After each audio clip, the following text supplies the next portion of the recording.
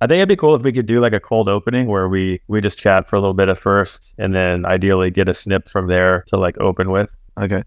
And then go to the intro later. Does that make sense? Yeah, that's absolutely fine. If we're going to have guests every time and you don't necessarily want to do the intro with the guest or for the guest, we can always just come back to the intros afterwards. That's probably a good idea. I could just do the intro. Like I could do it now, right? Or I could do it later or whatever. Yeah. I kind of wanted to mention how, I hate these people that when it's a bull market and everyone's making money and having fun, they do projects. And then the second that the market turns, they just ditch it and bail. And I don't want people to think that's what we did, because it kind of looks like it is, but honestly, like, I don't really think that was why. Like, we've been wanting to keep doing the podcast. We just had like a lot of different people doing different things in their lives, and it was hard to coordinate, and we had a little bit of inertia trying to figure out a new name. And yeah. We could even splice that in. That was pretty honest. Jimmy has. I like that idea. You guys have met before in person, right? Yeah, we met not too long ago. He was out here and we hung out. So guys, hey Jimmy. So we're kind of rebooting our podcast that we used to do, and kind of just hang out, talk about what's going on in the market, super casual, and just kind of get your thoughts on general kind of stuff that's going on.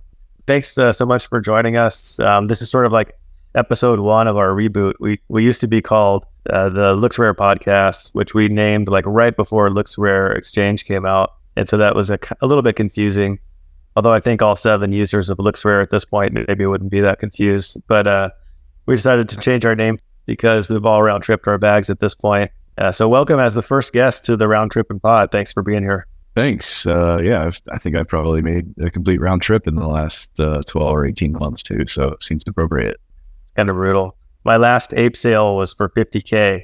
And of course, after that, I felt like such an idiot. And now I'm looking, and I think an ape is worth about $50K. So yeah, I round tripped that one, but in a good way, I guess. Yeah, you wait long enough so that turns into a good trade. So yeah, we actually got to meet and hang out. What was that, like 2 or 3 months ago now? Yes, 3 months ago. I was on my honeymoon. You were kind enough to be host for the day, and really got a lot out of that. It was a great hike, and just really enjoyed speaking to you for a couple hours about, just the space and everything else. And it always reminds me like just how human we all are, and we're all normal people leading normal lives. And, no matter how well or not and how much time we end up spending here, like we all have lives outside of NFTs, and they're very interesting lives, and we're all dynamic people. And so, that was one thing that, has stuck with me after spending time with you. So I really enjoyed that. I appreciate that. Yeah, same here. I mean, it was super fun. And I think, it kind of always starts out as like a DM. I think you DM me like, hey, I think you're in Kauai. We're going there, let me know if you want to hang out. And then I think I responded, and then there was like a little bit of a lull. And I think probably both of us were like, I don't know if I really want to hang out with some random person I don't know. But yeah, like you said, it ended up being 100% fun and awesome experience.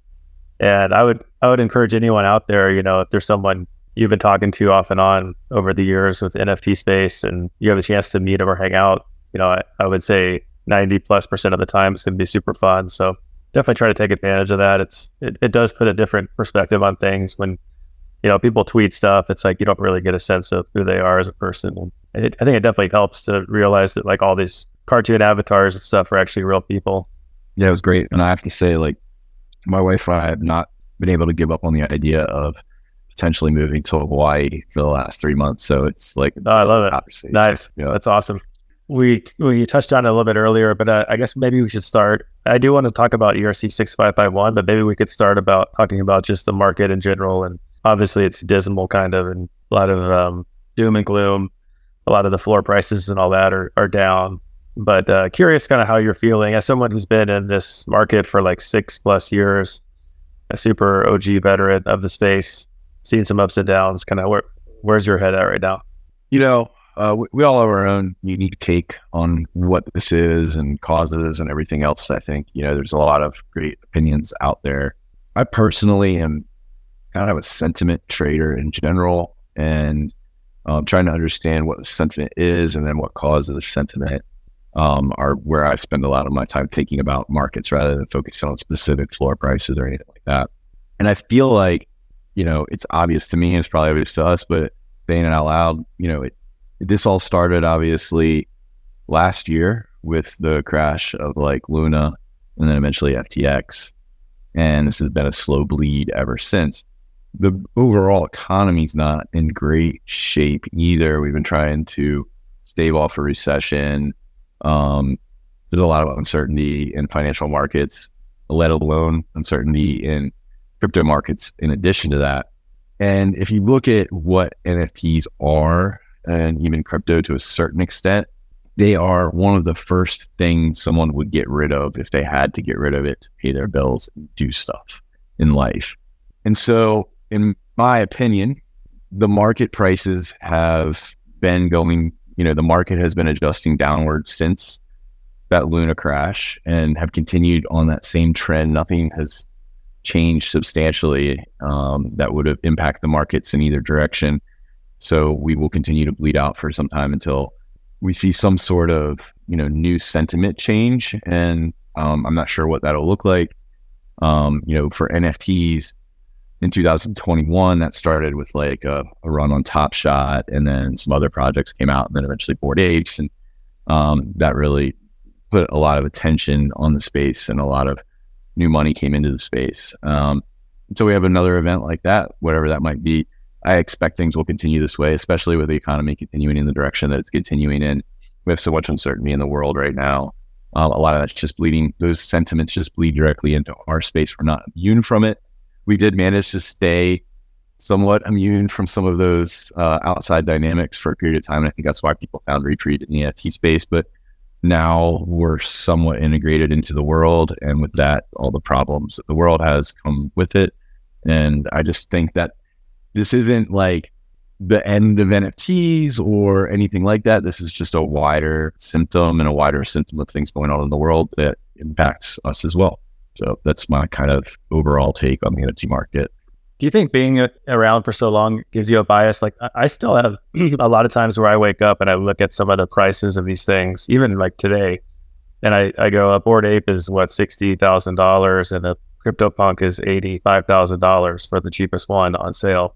And in a way, it's like, that just blows my mind, because like a part of me is like, well, who would pay that for this? And even after all the stuff you just mentioned, all the doom and gloom, like that's still a lot of money, Yeah, I mean, right now, is there a compelling reason? So, like, again, so you already have CryptoPunks. You already have apes if you want apes. I have CryptoPunks. I have all the apes I want. Even if these are good prices, so to speak, I think that perhaps folks like you and me understand that it doesn't really help anything for us to go in and buy those, or even at this point, it's not really dollar cost averaging down. We're probably paying more than we originally paid to get in. And so that's one of the reasons that it seems like it's not, worth it, so to speak, is right now there's not a lot of attention around let's use Bored Apes as an example, the Bored Apes community itself. A lot of the focus right now is on the other side and gaming and heavy metal and all the other assets. And people are probably wondering, what's the point of a Yuga NFT or a Bored Ape NFT at this moment in time? Similarly for punks, maybe. I mean, I think punks still probably the reason you mentioned $60K for a ape and 85 or so for a punk.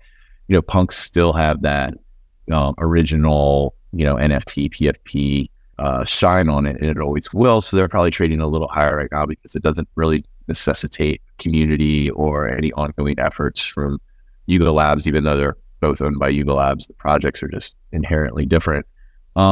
Yes, at times the stuff all feels really ridiculous. To me, it's not. I don't get that reaction as much with the stuff that I own, because I still have conviction for a lot of the projects that I own.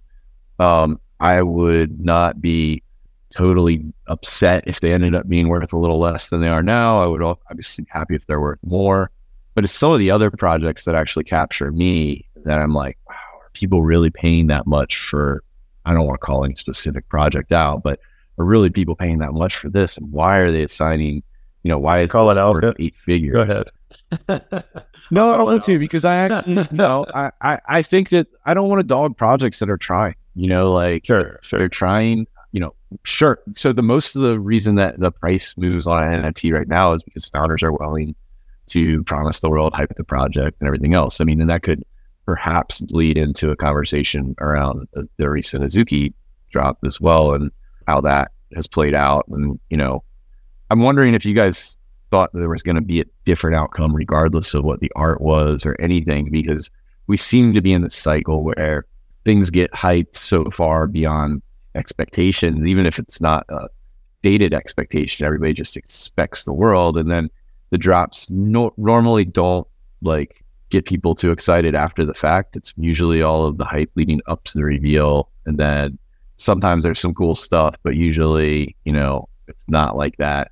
The 2 ETH mint price is pretty expensive. There's been very few projects that have come out at that level of sustaining that floor price in the long run. So I don't know. I think that, Azuki is still full of promises and hope and everything else, and that got everybody hyped up. That didn't live up to its expectation, which I think was literally impossible. And now that project's also in a weird situation. So yeah, I had a couple of thoughts on the Azuki thing. I mean, yeah, the bullish reveal is like a unicorn. It's impossible, especially in this market. So there's no way, like, you could have the best reveal ever art-wise, or some kind of new technology or some really cool mechanism, and still the floor price of the original Azuki's was going to drop. It's like inevitable.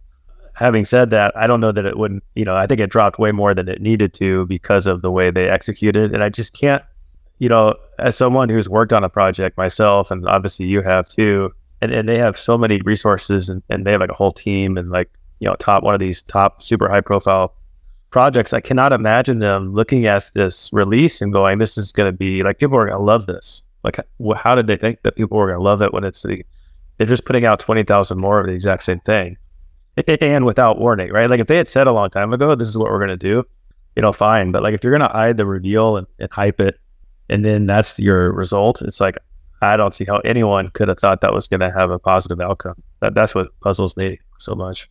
Yeah, I think them not. I totally agree with you here. I think them not showing their work ahead of time and setting the proper expectation that this is going to be similar to the art that already exists, because we want to expand on that IP. And I have some thoughts there. I'll return to that in a second. I think that was their biggest mistake by far. It wasn't the fact that it is the same. It wasn't starting out at 2 ETH. I think it feels like almost like a bait and switch, or just generally what this ends up feeling like is, if you're an original Azuki holder, is that you just got diluted somehow. And when you got a piece of that dilution, like, it ends up feeling that way, because I actually think in the long run for Azuki, keeping the art generally the same and expanding it that way wasn't a bad move. I mean, if you look at my own collection, Avastars, we have 25,000, and then Replicants, you can potentially create another 25,000, and it's all in the same collection. It's expanding collection to meet the demands of an ever-growing NFT space. And I think keeping it the same does do a good job of allowing new entrants to feel like they're a part of that ecosystem and an authentic part of it, not a secondary, citizen in some way. And I think in the long run, that can actually be a good thing. Because if you think about it, we don't matter. The current NFT collectors, we don't matter. What matters is the orders of magnitude more people who are going to come into this space, and that they're able to also experience some of the joy that we experienced in collecting these things, perhaps some of the financial upside as well. The reality is you can try to take care of your existing holders as long as possible. And of course, every company and business is going to do that. But at the end of the day, it's all about more people into the space. That helps the people that are existing holders and everything else. And that should become the focus of a lot of projects over time, in doing the best they can to preserve, of course, the core collector base and taking care of them. But it can't always be about just taking care of these people who have already made it and not helping out the people who are still trying to make it. That doesn't really add up to anything positive overall. So I do think that the drop is going to be a net positive, but it's definitely a ding on the OG holders, and the way they executed it, not communicating this ahead of time, was pretty horrible. Also, the last thought there is, if they were going to do things, if they had just taken out humans and done pets and the spirits or whatever, like, I actually think that could have been a complete drop in itself, and that would have been even better. I don't know how this gets past their team either, that this wasn't the exact outcome that was going to play out, because it all seems so obvious. And if you had asked me beforehand how this would play out, if you were going to do it this way, I probably would have predicted everything that I've just said about the long run it'll be okay, but this is going to really hit hard in the short term. I mean, yeah, do mostly animals. The animals were cool. and then have like very few humans that have like, I don't know, some way to tell the difference between the old ones and the new ones. And then those humans would actually be rare, but they flipped it. And I mean, it just seems like it's 101. Yeah, I don't get it. But and I think what you're saying It makes you wonder if they do have any new and original ideas, you know, and if this whole thing is like tied up in like some sort of short animated series or something, which cool, but how many short, like there's so much media and entertainment out there these days. Like you have to have something substantially more to break through. And even if you look at a separate example of trying to express the IP, like the Pudgy Penguins, you know, their toys, you know, it seems to me that it was mostly like holders who are buying those things. And I'm not sure how far outside of like the holder base, like the toys are breaking either or will be expected to break. So, you know, the efforts that were the things that people get excited about, like they're not like, you know, this isn't like making a overnight success because you're launching a toy or you're launching an animated series or something like that. It takes so much more than that, and so much more than the existing holders. That's just the spark. It has to be about the greater thing. So I'm not sure, you know, it's one of the reasons I'm still very bullish on Yuga. I know they're getting a lot of hate right now, but they're building, they're executing, they're aiming for the masses. Also, another reason I like Doodles is because they're trying to aim for something greater and understand all the things that I was just saying. They seem to get that this is about something greater than just the existing holders. Yeah, I mean, it's so hard to be a founder and to do this right. Like another example I think to look at would be Moonbirds, which had so much promise. And it's one thing if, you know, everyone, you know, Kevin Rose is getting all kinds of FUD, and I'm sure some of it's deserved. But at the same time, like, it's not like he's not trying, and it's not like he has a team of people. Like I put out a tweet the other day, like, you look what's happened to their floor price, which unfortunately is kind of how we judge these products. And you say, oh, gee, like this is a total failure. But then, you know, he's still building and he has a runway. They haven't announced what their runway is, but they apparently have a long runway. They have a team of people. They're trying really hard every day. Like they're not half-assing it, and they're not. Yeah, they made some mistakes, but on one hand, it's kind of hard for me to believe that they're not going to turn the ship around. Well, the problem is that all of this follows Kevin. I like Kevin, by the way, as a person. He seems like a great guy. I followed him in Web2 through his journey in Google Ventures, trying several different startups after Dig. And honestly, like, it seems like he's following the same trends that he's followed since Dig, which Kevin is not afraid to experiment and throw things against the wall and see what sticks. Unfortunately, this came with a community element attached to it. And so then you're kind of like a Kickstarter and you have all these expectations and all these people who expect things from you. Like, in my opinion, his projects have followed Kevin's whims and learnings in the space. When he got into it, you know, he had bought Punks. He was, you know, talking to Gary early on about, you know, the NFT space and understanding it. He came out with Moonbirds, which the art was great. Like, it kind of captured like that, you know, Punk's aesthetic in a way with a new style of art. But then he flipped the script a few months later and went from having commercial rights on chain, which were the things he was obviously interested in at the time, to now all of a sudden Moonbirds are CCO. And then obviously trying to marry the Moonbirds and Grails, the proof stuff, you know, together, ends up evolving into, well, let's focus on art, because, you know, Kevin's also an art collector and has gotten to know some of these artists along the way. So then it becomes, well, this could be a pass for art, a community for art, which, you know, there's other projects out there doing similar things, and he's probably seen that and wants to go in that direction. So I think what we've seen is Kevin is an individual evolving through the space as a collector, much like many of us have, and his projects evolving alongside of him and his understandings and learnings and what he wants to be in the space. Kevin's in an unfortunate position in this case of already being popular and already having notoriety.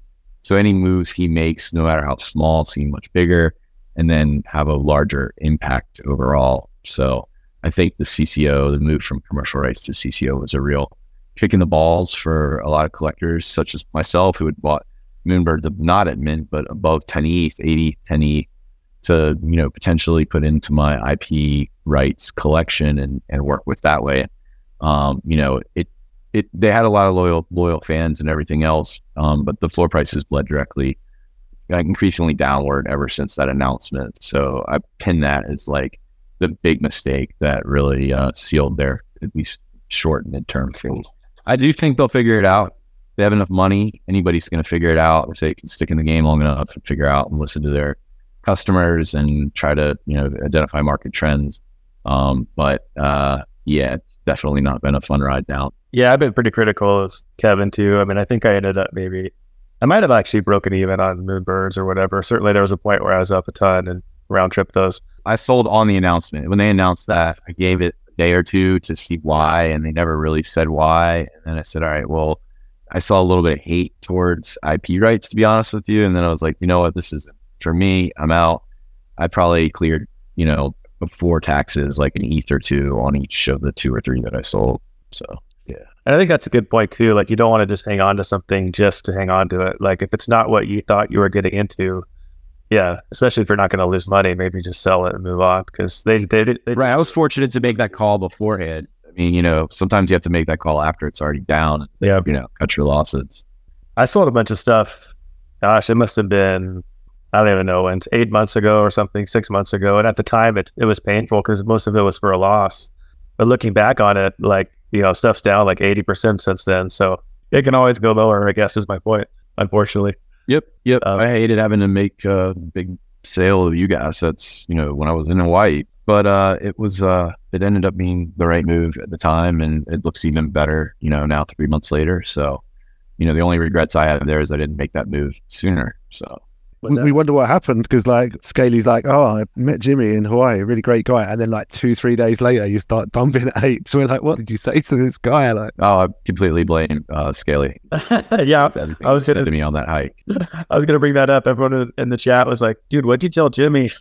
I mean, look, I had enough money to pay my taxes, but then I was pretty much going to be tapped out. So I had to like re-up the till, I had to fill up the coffers or whatever. But I woke up and I'm looking out after 2 weeks in Hawaii, just looking out over Hanalei Bay, watching waterfalls and rainbows and shit, like literally just out of my bed. And I was like, I'd rather have a fucking house in Hawaii than 7 apes or whatever it cost, right? So like, that was the mindset that like actually kicked off my big trade that I made, was that like, I have so many NFTs and I still have so many apes. I have so many mutants. I still have so many of what I sold.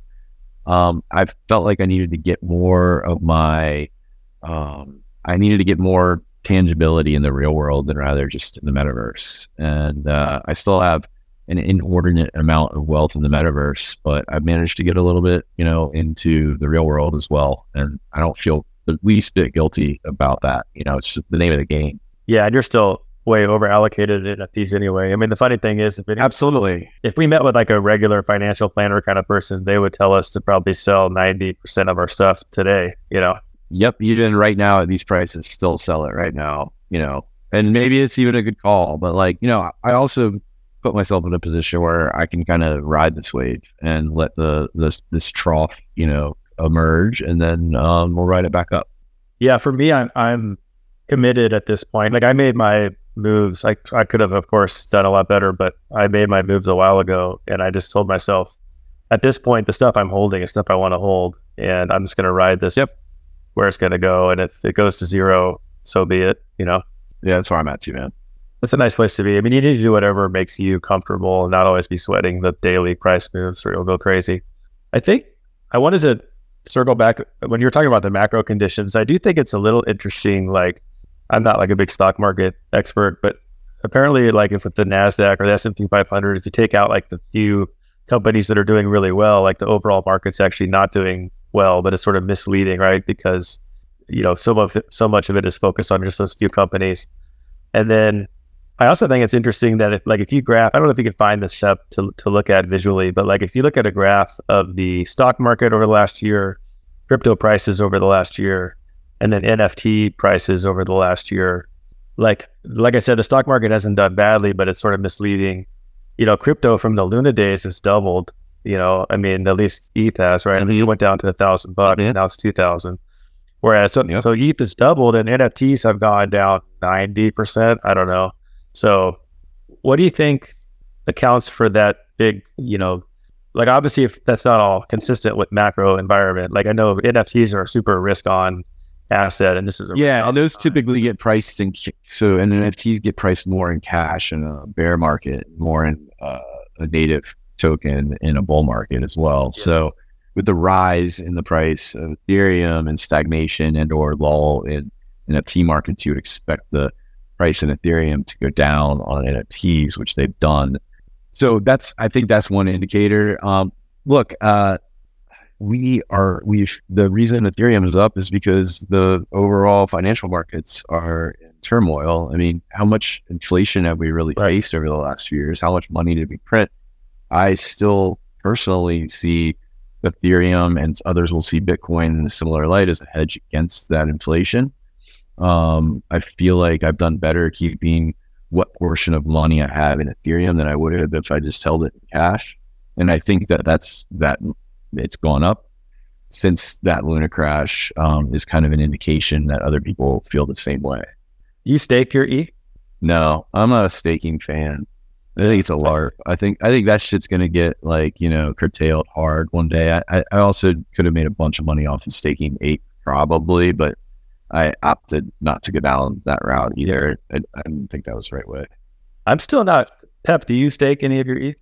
No, I don't. That surprises me. I thought maybe you would, because I don't know on staked quite a bit, and I think Deb stakes some. Like a lot of the guys we're friends with are pretty big into ETH staking, but it just seems to me like the opportunity cost isn't worth 4% a year. Like I could invest that ETH. The fluctuation could be greater than 4% on a given day, it feels like. So right. But if you believe in ETH and you're stacking just ETH against it, then like the 4% ETH Ethereum, like it's not a bad play. I mean, I've held ETH for a year, but until like the network's actually like reliant on staking and you're serving a true function of the network. I mean, again, staking for staking's sake, I'm not a fan of. If there's a purpose behind it, it's legitimate, then I'm a fan, I guess. But I'm not messing with it, to be honest. I'm just staying. Yeah, I mean, you could do all this cute stuff, right? Where you can stake it and get liquid tokens and then stake those or borrow against to get more ETH. And I don't have the risk tolerance for that. That was the play when like MakerDAO came out too, right? It was like you get a loan. Yeah, it's MakerDAO. The leverage long on ETH. Yeah. I'm typically not a leverage player. Like I don't trade on leverage. Old lesson I learned, my parents love to gamble, but the lesson was always never gamble with money you don't have. So I kind of, apply that here as well. So let's talk about the 6551. You said you actually got to meet the guy who created it. Well, yeah, Benny Jiang. I hope I said his last name correctly, but Benny is a CryptoKitties founder. He was one of the founding CryptoKitties team, and I was a big CryptoKitties collector, as for you. And I went and met him a couple different times in Vancouver and got to know him at some different conferences. Anyways, he left CryptoKitties team eventually, and he started the company that created this ERC 6551 standard. And I had a call with him, probably 5 or 6 months ago to talk about it. And I thought it was extremely interesting. It reminded me a lot of a project that came out in, I think it was late 2021. It could have been early 2021, called DAVA, D-A-V-A, DAVA project. They're out of South Korea. And it was right before we had a major spike in gas, and the idea of transferring trades between your NFTs became not economically feasible. So it was unfortunately kind of DOA because of the gas spike that happened right before they launched. The DAVA project was interesting because each NFT had its own wallet, and you could put anything in that wallet. And what they leveraged for that through the NFT collection was to get clothing or specific traits for your NFT. You would transfer those into that NFT's wallet, and it would be wearing those clothing items, which is probably a lot of the same way we're going to see this executed going forward. But instead of it just being baked into one project, 6551 standardizes this and encourages everybody to use it. So essentially, what it becomes is it's a nested wallet. That NFT actually has the wallet within it, and whoever owns the NFT has control over that wallet and the functions of that wallet.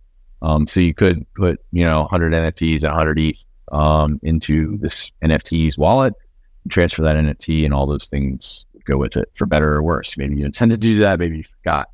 But that's the crux of what it is. It's a wallet that your NFTs hold. So everything a wallet can do, 6551 can do within the scope of a specific NFT holding that wallet. And then I read that it's backwards compatible, which is cool, but I don't quite understand. So let's say I have a CryptoPunk and I want to make that my wallet, and I want that wallet to hold all of my art. How would I set that up? I haven't read the code, but my guess is that you, as like the CryptoPunks developers, would have to update the contract to. I mean, Punks is ERC20, but maybe not Punks. But let's say an ape. Let's say I have an ape, and I want to do that. I think again it would have to be updated, and maybe that's a bad example because the contract has also had their keys burned. So let's say Avastars, for example. Avastars told you have the keys. Sure, you could do that, right? I'm sure it's a matter of adding in something to your smart contract, and then that probably enables this functionality on each of your NFTs. I assume it's much like if you wanted to like control where your NFTs could be listed on what marketplace, you have to do a smart contract update. So I'm guessing this isn't one giant smart contract that holds any NFTs and you go register it there independently. That doesn't seem like that would scale properly. So I'm guessing it's the former, where I was saying you probably as a contract owner have to make that up. Yeah. Because I was thinking it would be like I'm just starting to get my head around what are the different things you could do with it. Like, for example, like obviously like gaming would make sense if you're like a character and that's your NFT. And then everything you get for that character in the game goes in that same wallet. And they could almost be soulbound tokens. So like you can't ever transfer them. But if eventually you're like, I have this badass character with all these different weapons and clothes and stuff, I'm going to sell the whole package in one transaction. And that makes a lot of sense. So that's definitely the gaming use case, and or like if you even just take it down to an individual item, that item, if I'm playing Diablo 4 right now, and that item that you have could have up to like 4 different affixes to it, or, different stats, and then like special items. And so an item itself could hold 5, 6, 10 properties that are perhaps variables that can change and aren't fixed variables.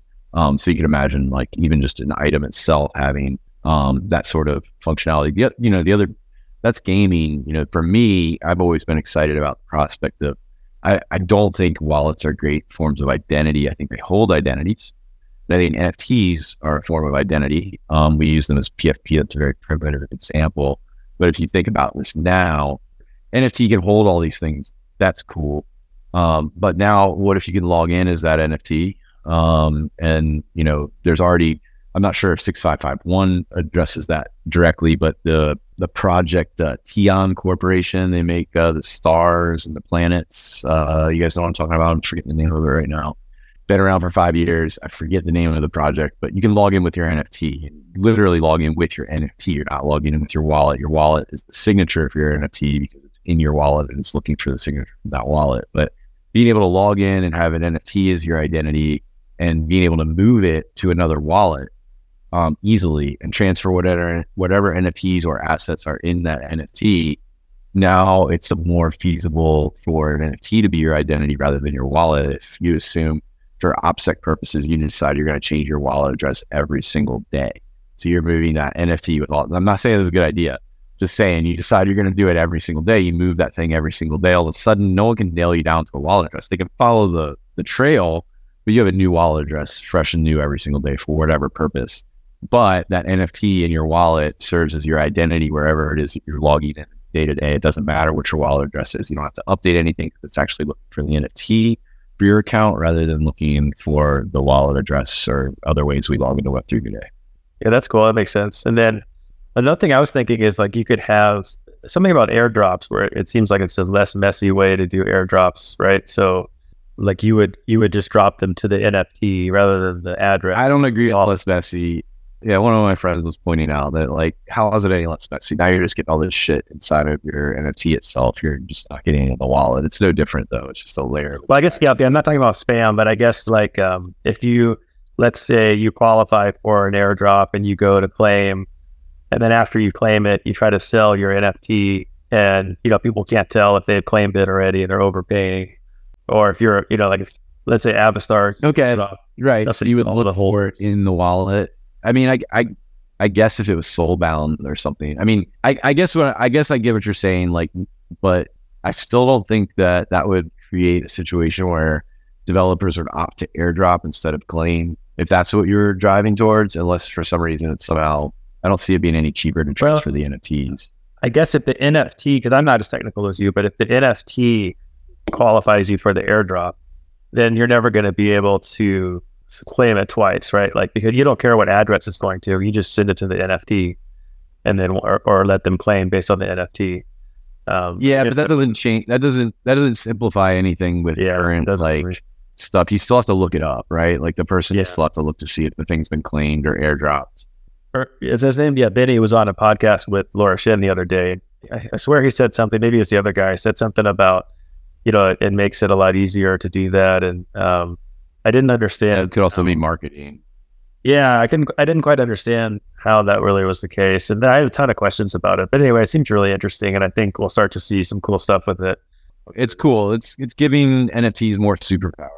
I always think that's really neat, and I expect we're going to see people do some pretty cool shit with it. The problem still remains that transferring NFTs is often an expensive thing, and this doesn't work around that in any way. In fact, it may add more complexity if people are trying to do what Daba Project did, where, this impacts like your traits and rarities and things like that. You're creating the necessity for more transactions on the blockchain. So it would be cool if you could do some of this stuff with signatures, and maybe you can, but I haven't dove really deeply into the standard itself. Yeah, cool. It does remind me of, more like bear market times in the past, where you start reading about more and more things like this that sound promising. And then you stop focusing on the price of stuff and you just start learning about the tech again. And then later, some of it pans out, some of it doesn't. But like, I kind of feel like that's a good distraction. It's a good distraction. Yeah. And I actually like learning this stuff. And I love being able, like, the access is so easy. Like, I bet you I could probably try to find that guy on Twitter and ask him, and he'd probably respond, which is so cool. Yes, absolutely. I'm sure Benny would jump on a call with you if she wanted to jump on a call. But yeah, I totally agree. And I hope that more traders take note of these things and pay attention and take this opportunity to learn rather than just focusing on floor prices. So what do you think about Yuga owning Punks? Do you think they should just come out and say, hey, like, we officially will never mess with this project?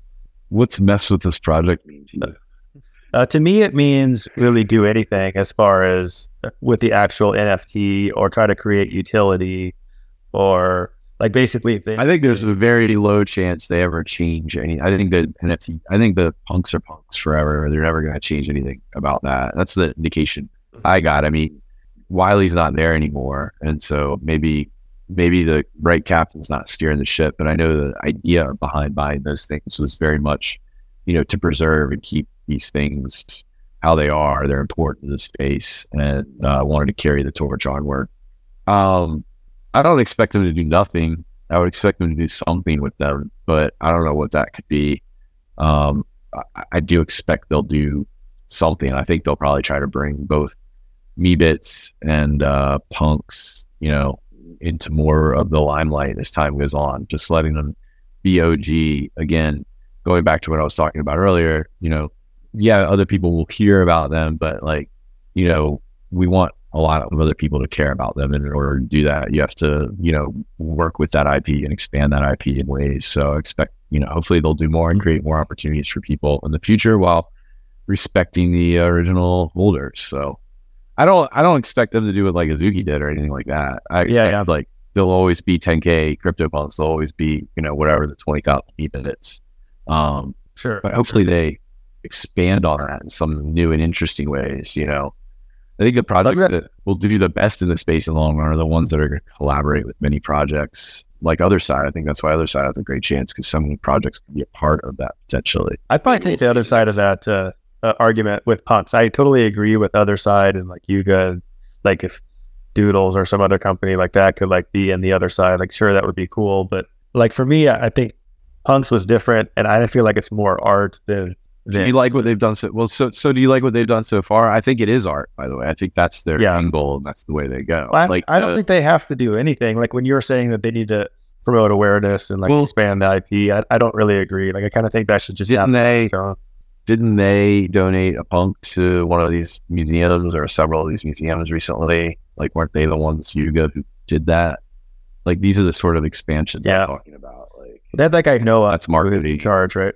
Yeah. And I think it seems like so I think that plays a part of it all. And I actually think punks are art too. And I think for me, pulling that art string is if they continue to pull that string on art and focusing on the art community outside of the Web3 space, then I think that'll like be a very good thing for punks in the long run. Yeah, I guess what I worried about is, you know, when Matt and John were running it, it was basically decentralized because they did literally nothing except like update the website and occasionally come in the Discord like once a month. And if you're like, they responded to me one time, but that's fine. Like, I had a little animosity towards them at first because when punks got popular, I kind of felt like all of us that were there early were responsible for it. And they didn't seem to be grateful at all. But then I kind of learned later that from what I gather, they're like nerdy programmer guys who are nice people. They just they didn't predict this and they didn't want it. And that's fine. And so I don't have any animosity towards them now. What I'm worried about with Yuga is it goes from being decentralized. We're truly like the 100 of us or so who were around back then. We're all doing our own to promote it separately and not in an organized way. You know, and there's a huge tree, like kind of like those coaching trees in the NFL. Like you can look at all the different things people have done that came back from punks to advance the whole space. Like you're definitely one of them. But that was all kind of us doing our own thing. Whereas now it's like, it's just one person or one company. And that's what kind of makes me a little nervous. Well, the part that makes me nervous there is that, you know, Wiley's not there anymore. Gordon's gone. Gordon's a goner. So I don't know what the plans are for Yuga Labs as a corporation. I know like what their intent was as the founders and when they were there. I have to imagine that Noah, though, while he wasn't, you know, of that original class or anything like that, he has a pretty good understanding of the IP and the community, I think. And I guess we have to put faith in the fact that he's going to stay like true to that community and keep it real. I think he will. Yeah. And then we also were worried that Matt and John were going to sell it to like Disney or something. And that would have been horrible. So I'm glad that didn't. Right. But that was a real possibility. I mean, if they could have gotten $1 billion or something, it would have totally ruined it. Yeah, it's crazy to think. I don't think Disney would have bought it just because of the traits. But, you know, someone else like Disney, Facebook, let's say Meta. Yeah, I think it was a real possibility. I bet you they had some, you know, interest when they were, you know, at their all-time highs and stuff. And do we know what they sold it for to Yuga? I seem to remember knowing, but yeah, they didn't buy glyphs. And the glyphs were probably right. They had 25% of the supply. So yeah, you know, 200 each floor price more or less. Like that one probably blew the other ones. That probably made it untenable. And I don't think Yuga was super interested in obviously glyphs at the time. So they were, you know, going to make that IP, the PFP play with the bits and punks. I am kind of glad that John hung on to those auto glyphs. How many? We'll see them sell periodically. Sorry. Oh yeah. How many glyphs do you have? Still holding on to 8. Nice. Now, are there any other holders besides Matt and John that have that many? Oh yeah. Hold on. Let me let my lights stop working here. There was somebody I was wallet stalking who had maybe more, and it might have been Danny. Yeah. Oh, one of my friend Symptomatic, he has like maybe he had 60 at one point. I don't know. He probably has like 30 or 40 left still. I think I saw Snowfro in an interview the other day mention he has a full set. And to my knowledge, there might only be 2 or 3 full sets out there. It's 12. It's 10. Yeah, there's 10. So yeah, hold on to 8. My favorites that I'm still holding on to is my mustache glyph. That one I feel like is one of the most distinct, if not the most distinct, in the collection. And kind of just hanging in there. I see those as some of the most, probably the most valuable generative collection. And you know, I had 30 at one point, but I managed to hang on to those 8 here for the last 18 months, 2 years. And there's 512 or 256, I forget. 512. 512, yeah. So for those who don't know, autoglyphs were the first on-chain generative art project, correct? Yep. And first truly on-chain project, as far as I know. And hey, I have a bone to pick. I was listening to another podcast. It was actually Proof, and they were interviewing On-Chain Monkey, and they were claiming to be the first fully on-chain PFP, 10,000 PFP project. And maybe the word yes. So there's a couple things in there. There's a lot to unpack there. It's hard too because like I like on-chain projects, so it's tough to like criticize on-chain projects because it comes across to me like I should be praising the fact that they're on-chain. So credit where credit's due. On-chain monkeys, it's in their name. Their first thing they came out with, they did a 10,000 PFP project in one transaction. However, none of what they said is true because Chain Faces was the first 10,000 PFP project on chain, and then Avastars was the first like on chain vector image NFT or whatever. So they weren't the first anything, to be honest with you. But I saw it. They built their notoriety on that, and so it's hard for them because they kind of have to stick to it because that's what they've told so many people, and that's what a lot of people have invested in. So it's bullshit though. I'm glad they did an on-chain project. I had a very rudimentary art drawn up for Avastars initially that looked very much like on-chain monkeys. My artist told me I could not launch that, and then I had to get real artists to do the NFT art. And the project took much longer because of it, but it came out much better, and I'm much more proud of what it is than just a tech demo, which is what OCM is at best. And then, they're not that. So let me add. I mean, for people listening who weren't around back then, because that was a long time ago, like they might be saying, "Oh, well, why are you nitpicking?" And it's really not nitpicking because I was one of the people who won an auction for Avastars. I got one of the founders, and the reason I did that was because it was a real important thing. It was like, this is the first on-chain collection. I had minted, a few Chain Faces for the same reason. Like I was friends with Nate, and I knew that was an important project. I mean, I didn't really love the art because it's very rudimentary, but like it was cool. It was a fun project, and we all had fun minting them, and they were like almost free to mint. And like these were important milestones. These weren't things that you're looking back on later and going, oh, well, actually, it was just random things. Like no, like that was clearly the first one. Like I remember it. And so to hear someone else say that they were the first one, and again, I don't know anything about their project really otherwise, but it actually made me mad. Like I was in the car listening to this, and I'm like yelling at the radio. I'm like, no, that's not true. Well, that's why they say the first 10K PFP because Avastars was 25,000. Right. So that's why they say that. And then a few months ago, they were touting this on Twitter, and a few of us pointed out that Chain Faces was in fact 10K done in one transaction and everything that they claimed to be.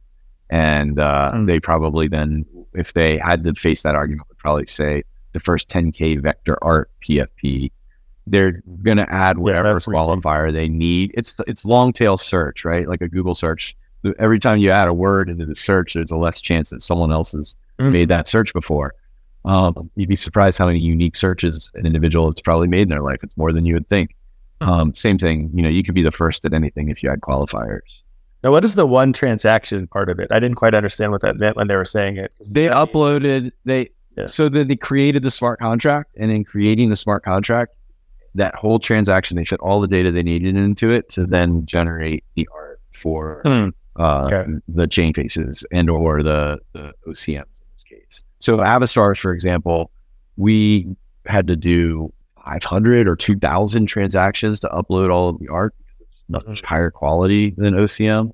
It still cost us, only, less than 2 ETH because gas was cheap, but it was many transactions. Chain Faces, OCM, they uploaded into one transaction. And why does that even matter?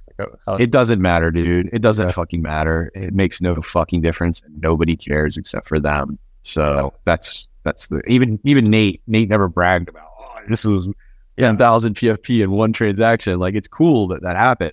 But even Nate realized that that's not the thing you brag about. So the art blocks, do you know, like, for example, Fidenza's, was that all one transaction, or do they have to do multiple? Art blocks is the platform, right? And I wouldn't be surprised if it was 2 or 3. I haven't looked. I wouldn't be surprised if it was 2 or 3 contracts in order to make art blocks work. But it could very well have been created in one transaction. Then each NFT project in itself is a new contract, it's a new contract basically that's tied back to that platform's contract. So at least one contract. And then the other part about art blocks to note is that technically it's not fully on chain, so you're not dealing with potato here. You're dealing with something slightly different. the raw data pointers are present on chain that need to interact with, the JavaScript that's available on web browsers. So they rely on the fact, very reasonably so, that web browsers will have JavaScript available in them as long as the internet exists. And so you should be able to use the web browser. Right. Which again is sort of nitpicking, but I guess from a purity standpoint, it's not exactly the same thing. Oh, I didn't know there's plenty of hardcore on-chain folks who are not actually big fans of art blocks because they don't think it's pure on-chain. I'm pretty hardcore on-chain guy, and I think art blocks are A-okay. That's my own. Yeah, I mean, it generates them on-chain, right? I mean, meaning like, yep, that's to me the most important part. And if you limit, my understanding is if you take the raw data and then plug that into this specific JavaScript library, you will get that output that you would expect and see the art blocks. So it is. You just have to take extra steps in order to make that happen. Whereas some art is generated kind of entirely on chain. Even Avastars, for example, if you render that Avastars, the complete code is there. You still need to plug it into a web browser, but you put it in a web browser and it shows up. There's no additional libraries or dependencies other than the SVG code itself. With art blocks, you may have to install a library and run a local environment in order to truly see it without any interaction. Mm-hmm. You couldn't do it without any interaction on your own. And then autoglyphs would be a case where you don't need anything other than the Ethereum blockchain, correct? Kinda. It depends on what you're seeing on their website and what you see represented on OpenSea and everything else. Autoglyphs are they're images that are rendered on a code plotter, and it is ASCII art, but it's spread out and formatted very nicely. If you were to go and generate the output on the smart contract, it's going to kick out a grid of ASCII art that's going to look like the autoglyph that you see, but it's not going to be an exact replica representation. It's 64 characters across, 64 characters down, and it's literally these typed characters. You don't have the proper spacing or anything else. It looks like a rectangle instead of a square. But it does render that from on-chain, and the idea with autoglyphs is a human can take the instructions that are present in the smart contract and recreate this exactly as it's drawn and represented, or a machine plotter could take these directions. It was actually written with a plotting machine that draws images in mind to take these coordinates and draw all the things out. So that's how you could recreate it perfectly, so to speak, but the output that it renders on chain is very rudimentary, and you probably wouldn't hang that on your wall as you would an autoglyph itself. That's really cool. Yeah, the way I look at it is I break it down like this. For me, on chain means if there is a failure to sustain the project and all the art goes away on the servers, you can dig it up off, as long as the Ethereum blockchain exists, you can dig the contract, and you can still, with tools that are available to you easily, generate the art. And if you're to argue, well, what if those tools went away? Well, it's that means there's a zombie apocalypse and there's no internet, in which case Ethereum's dead too, so who cares? Yep. Yeah, as long as Ethereum exists, people will be able to figure out what autoglyphs look like. It's there. It's just not the pretty exact layout, but it's there. It's on the chain completely. As opposed to my Hackatel 3D piece, if somehow in 100 years, all of those images were lost, I can't go back to the super rare contract and find it. It's gone. It just goes to a website pointer that's dead. That's not on chain. There are some Hackatel projects that are on chain. We help put some of that stuff on chain. I think it's sitting on the Arweave blockchain, so it does depend on that living, but we have some on chain Hackatel stuff. I remember there was some stuff that they did that was on chain, but yeah. Well, great, man. This has been such an awesome conversation. I think it's been about an hour, so that's a perfect time. Yeah, I think my wife's waiting on me to run to the hospital. It was great to catch up. And yeah, man, if you guys want to do this again in a few months, I'm happy to do it. We'd love to have you back on. And next time you're out in Kauai, definitely look me up, of course. For sure, man. We're going to be looking to make a trip out there as soon as possible. Awesome. I'll see you then.